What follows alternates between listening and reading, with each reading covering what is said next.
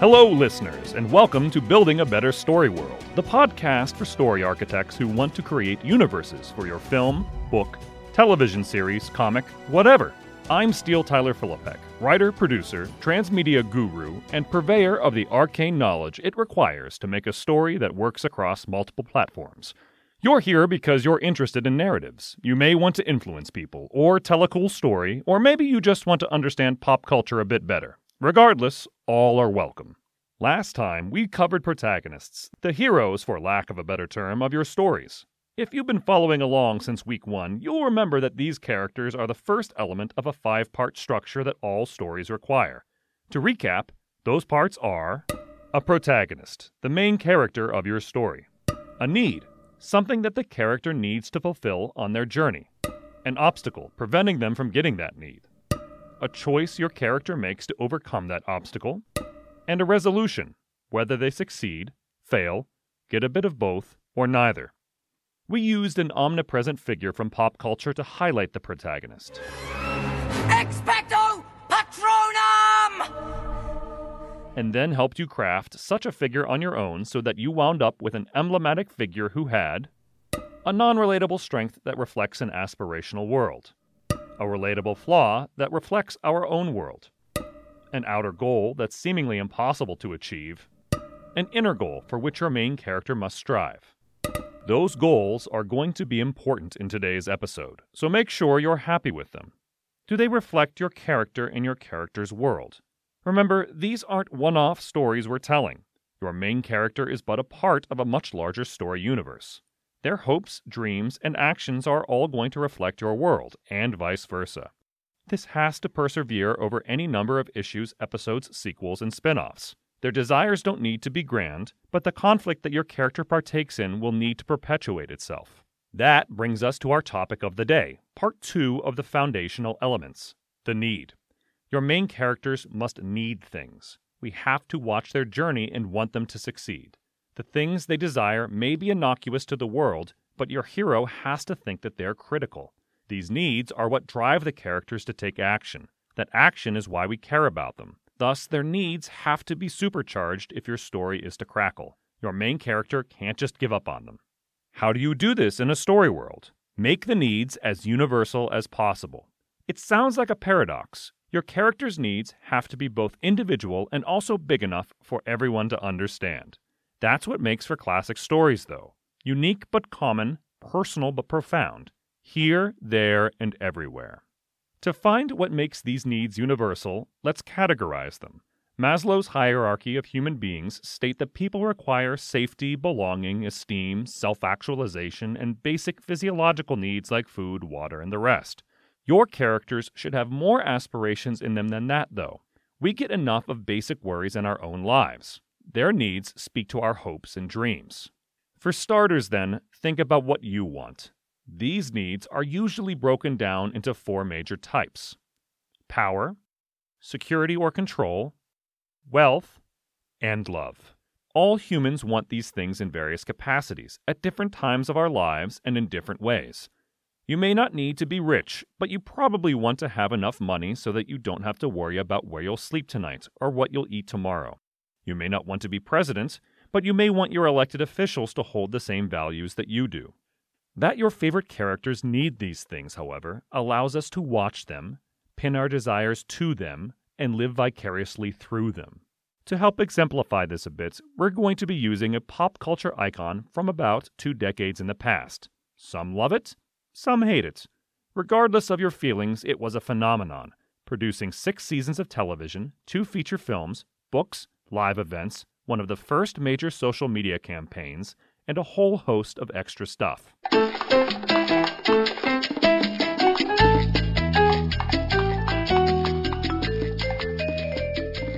Sex and the City was one of HBO's first hits.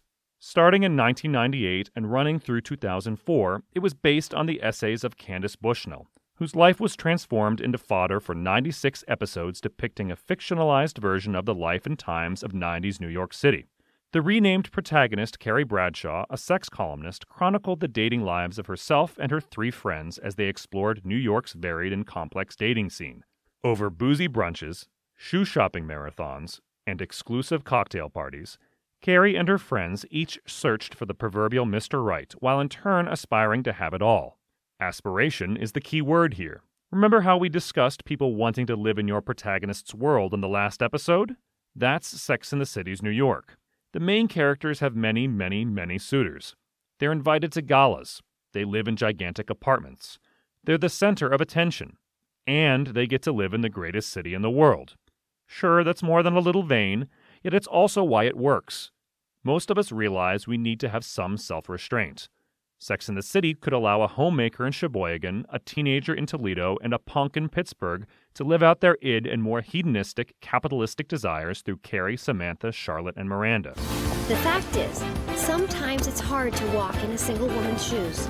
That's why we need really special ones now and then, to make the walk a little more fun. If you're following along on the interactive part of this podcast, now's the time for your first assignment. Write down your protagonist's 2 goals, one on each side of a piece of paper. You'll be writing a lot underneath this, so give yourself some room to explore. Each time we bring up a foundational need, I'm going to be asking you to do a specific exercise. Don't worry, let me and Carrie Bradshaw take you away on this journey. We'll begin with the need of love, since that's pretty much what everybody wants, and importantly for this show, it is what Sex and the City is all about, at least on its surface. The physical act of it is even in the title, but there's so much more to it than that. Yes, sex is key to the liberated view of femininity that is showcased in this idealized version of Manhattan, but what other forms of love are there? Can it be that it was all so simple then? Or has time rewritten every line? First of all, there's platonic love. This show could not survive if it was just about Carrie Bradshaw. She has 3 friends in the form of Samantha Jones, Miranda Hobbs, and Charlotte York. They laugh together, support each other, fight over petty problems, feud over bigger problems, and stand by one another when the going gets tough. I am someone who is looking for love. Real love. Ridiculous, inconvenient, consuming, can't live without each other love. Next, there's romantic love. While Samantha may pursue sex for its own sake, the other 3 main characters are all on the hunt for Mr. Right. If you're too young to remember a time before Tinder, this was an all-too-common conundrum in New York.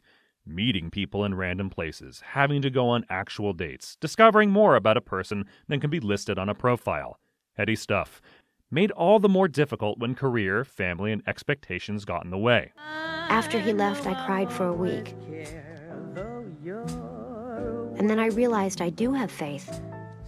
Faith in myself. There's also love of self.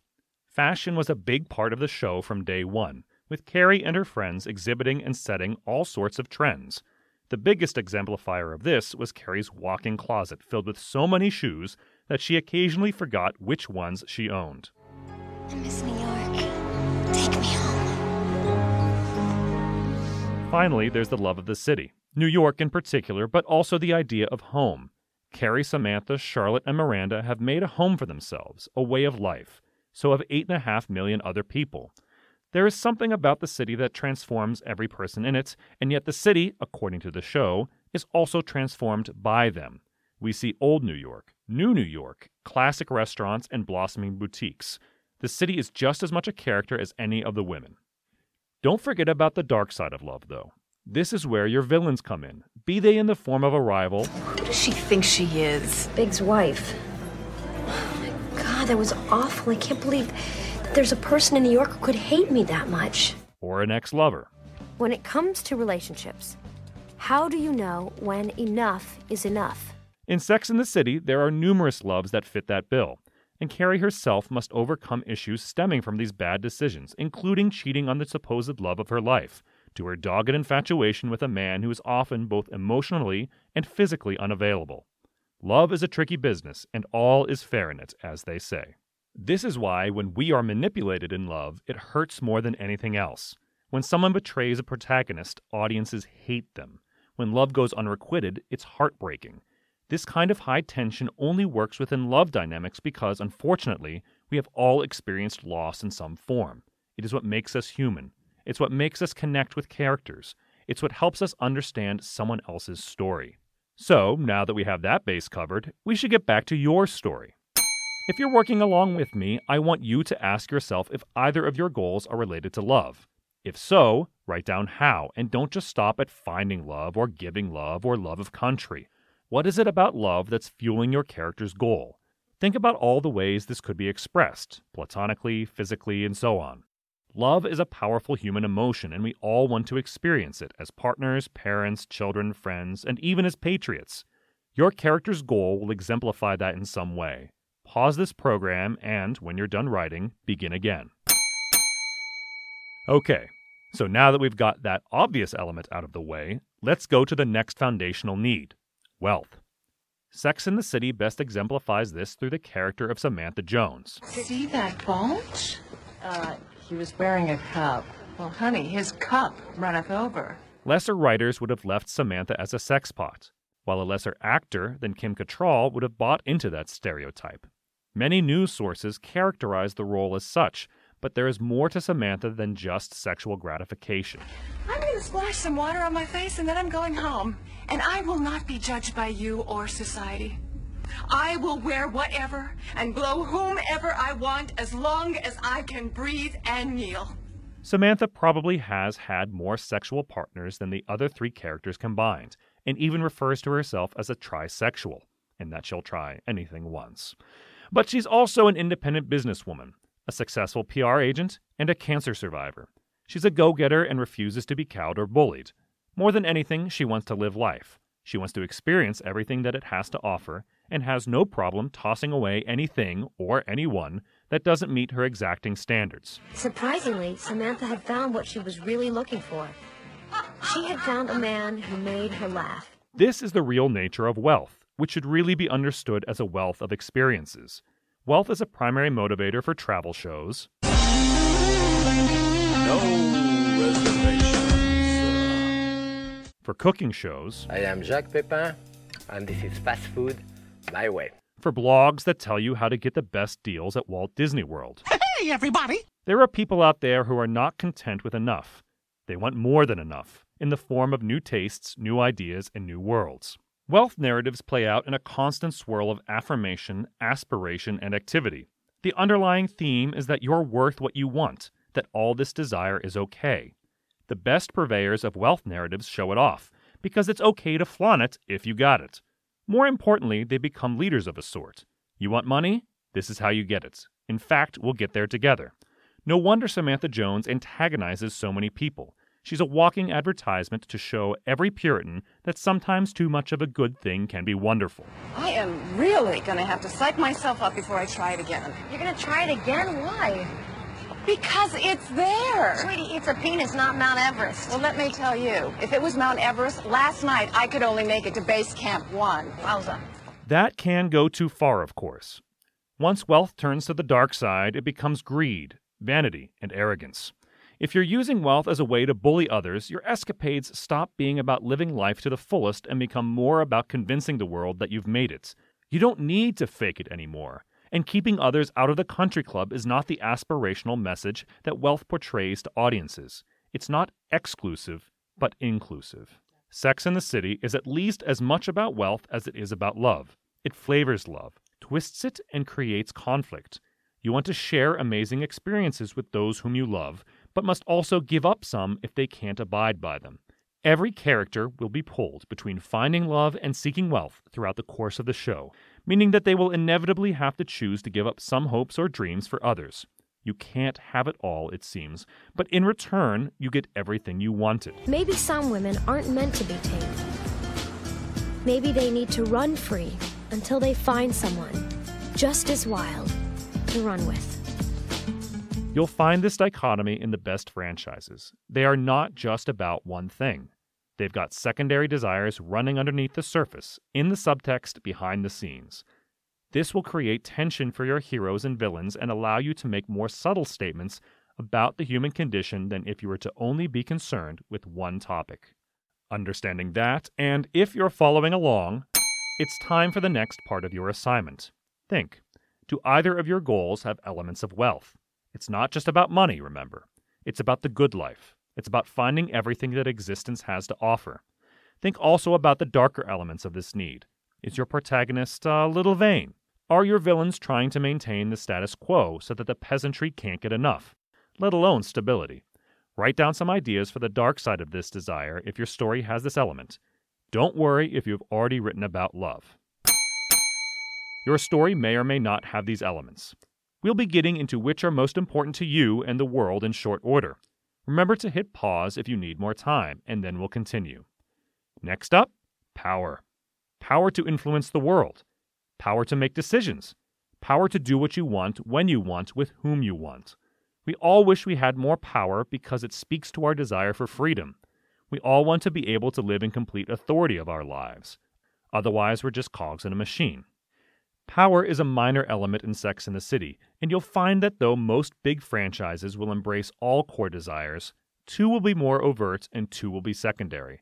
Life is big enough to encompass all 4, and we waffle between them all depending on our mood and circumstance, yet even a gigantic story universe needs to put a few things in the background. For this part of the equation, we turn to Miranda Hobbs. But let me say, as far as the Mackenzie brief, Miranda Hobbs is kicking ass. Where I'm doing a bad job is at home. So, if you'll excuse me, I have work to do. It's no wonder that the writers named this character after a philosopher who argued for a leviathan of a state to keep people in line. Miranda Hobbs is all about influence. She's a Harvard Law grad and a successful practice. She makes sure her co-op board follows her quote-unquote advice. She eventually winds up with Steve, a bartender who happily plays second fiddle to her in faith, career, and much else, though it took quite a bit of time for Miranda to come around to this. Steve and I are drawing up papers to timeshare our kid. She is dismissive of sweetness and passivity, yet also refuses to give in to other Type A individuals. And the down payment's coming from your father? No. Just me. That is the natural dynamic of power. People want the freedom to do what they want, to have authority, to exert their will in the world. But when other people do it, it can be a bit of a mess. There need to be rules, both codified and unstated, so that people with power get along. Power corrupts. With great power comes great responsibility. You know the drill. Because sex is not a time to chat. In fact, it's one of the few instances in my overly articulated, exceedingly verbal life where it is perfectly appropriate, if not preferable, to shut up. Power narratives are particularly potent when they speak to characters who are emerging into their own destinies. Children becoming adolescents, adolescents becoming adults, adults becoming whatever it is they will be for the rest of their lives. Such stories embrace concepts of mastery, battle, the right to rule, and other basic ideas of conflict that human beings understand based on our own struggle for survival. You might recognize this aspect in our example from last episode. But power isn't just relegated to stories about teenaged wizards. Pretty much every superhero movie is about power. So too is The King's Speech. Ditto Game of Thrones. See also every prison TV show, from Oz to Orange is the New Black. People want power. People will do anything to get power. People will burn the world to the ground to prevent others from getting power. Power can fuel an entire universe worth of content. It can also destroy the fabric of your story, either intentionally or unintentionally. People don't like characters who have too much power. That's why there are flaws in your protagonist. If you don't mix your strengths with weaknesses or expand on the themes beyond absolute power corrupts absolutely, you'll be left with a story world that is inevitably shortchanged compared to the more nuanced reminiscence of power found in such content as Sandman, The Wheel of Time, and House of Cards. Dig deep, ask questions, and don't just give answers. Give your audience a story world where they can safely question their own power over it. No, seriously, do it. If you're working with me on your own property, now is the time to think about power. Is it a quality of your work? Write it down under either goal for your character and showcase it. Don't be simple about it, and don't forget how it will play out in the world and for other characters. Your main character may be superpowered or underpowered, but so will others in your world. Don't just craft your work around this one person. They are one of many individuals out there. Why is this particular desire important to you and important to your work? Ready? If not, pause and start up again when you are. Finally, we have security. You could also think of this as being in control. It's the opposite of power, though it has some elements of it. Whereas power narratives are concerned with freedom or free will, stories about security are about fate and safety. They are two sides of a coin, which is why they are so often found in the same narratives together. To have power, to have freedom, you must give up some control. To have control or security, you must give up some freedom and hand the dice to fate. People want liberty, but just as often want someone to make their choices for them. Sex and the City, for its part, showcases the desire of security through the character of Charlotte York. Charlotte, is everything okay? We've been trying, to whatever. And it's just not. I love him and he's trying, but this is so frustrating. Charlotte comes from New York wealth, has had a privileged upbringing, and for much of her life expected the same of her partner. She's also a hopeless romantic, serial monogamist, and a believer in soulmates. While she was voted prom queen, homecoming queen, and student body president, just as much of this came from family pressure as actual desire. Charlotte wants to be seen as being in control. She wants the security of a partnership that will last forever. She's quite happy with doing things the old-fashioned way, thank you very much. At the same time, this Upper East Side princess longs for more. She allowed an artist to paint a picture of her genitalia. She's dressed in drag. She's had flings with numerous unsuitable lovers. Yet the morning after, Charlotte is back to her old self, suffering from guilt often as a result of the repression in her soul. Indeed, when she does win her knight in shining armor in the form of Dr. Trey McDougal, her perfect life comes crashing down. They decide to do marriage the right way, but later she finds out that Trey suffers from impotence. He's a cardiologist from an old money family that has more than a few skeletons in the closet, and slowly, Charlotte comes to realize that this stodgy world isn't really her home anymore. She wants a family filled with love instead of long simmering resentment. Something called a fling, it looks like a lot of work. That's what I used to tell Trey about you. But when you have feuds that date back to New Amsterdam, it's hard not to get engaged in familial politics, particularly when it comes to adopting a baby from China. Now, I know some things can't be helped, but I must tell you right now, I don't enjoy Mandarin food, and I don't enjoy a Mandarin child. In this, we see that Sex and the City has more than a little disdain for the idea of security. Playing it safe is not this show's idea of a good time. That's not what a New York life is about. If people want security, they should move to the suburbs.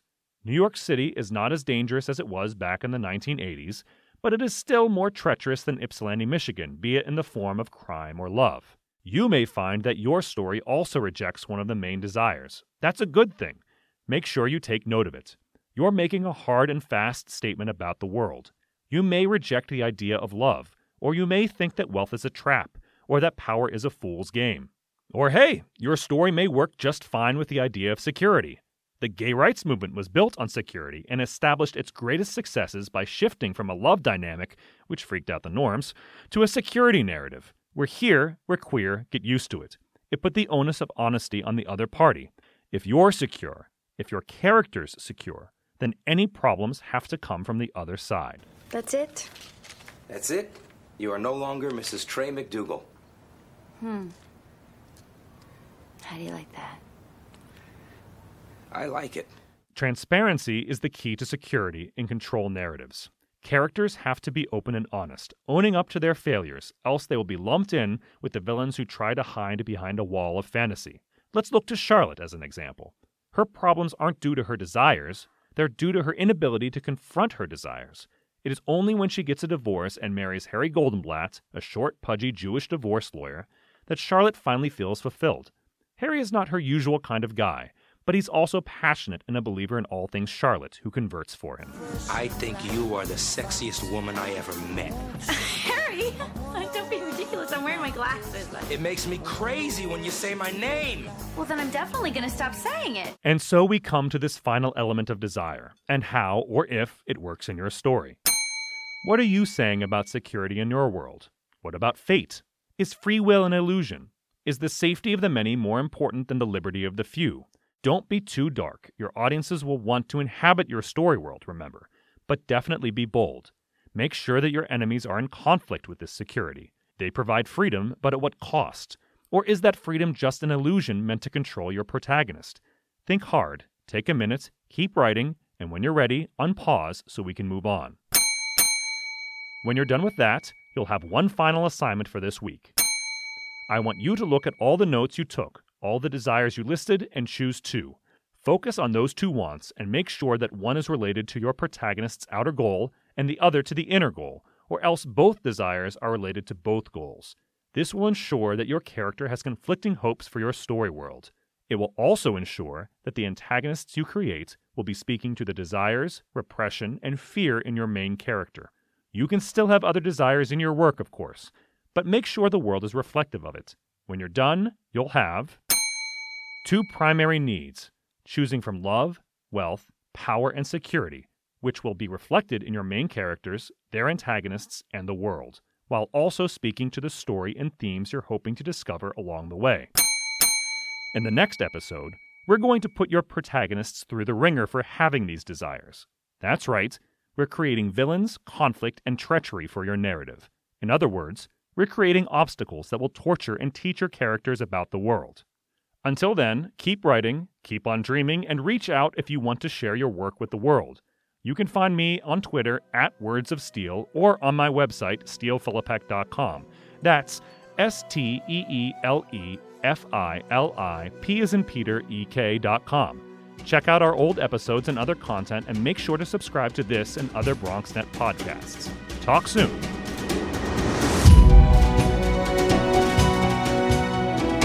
This episode of Building a Better Story World was produced and sound recorded by Jen Bagel and Ojua Newton.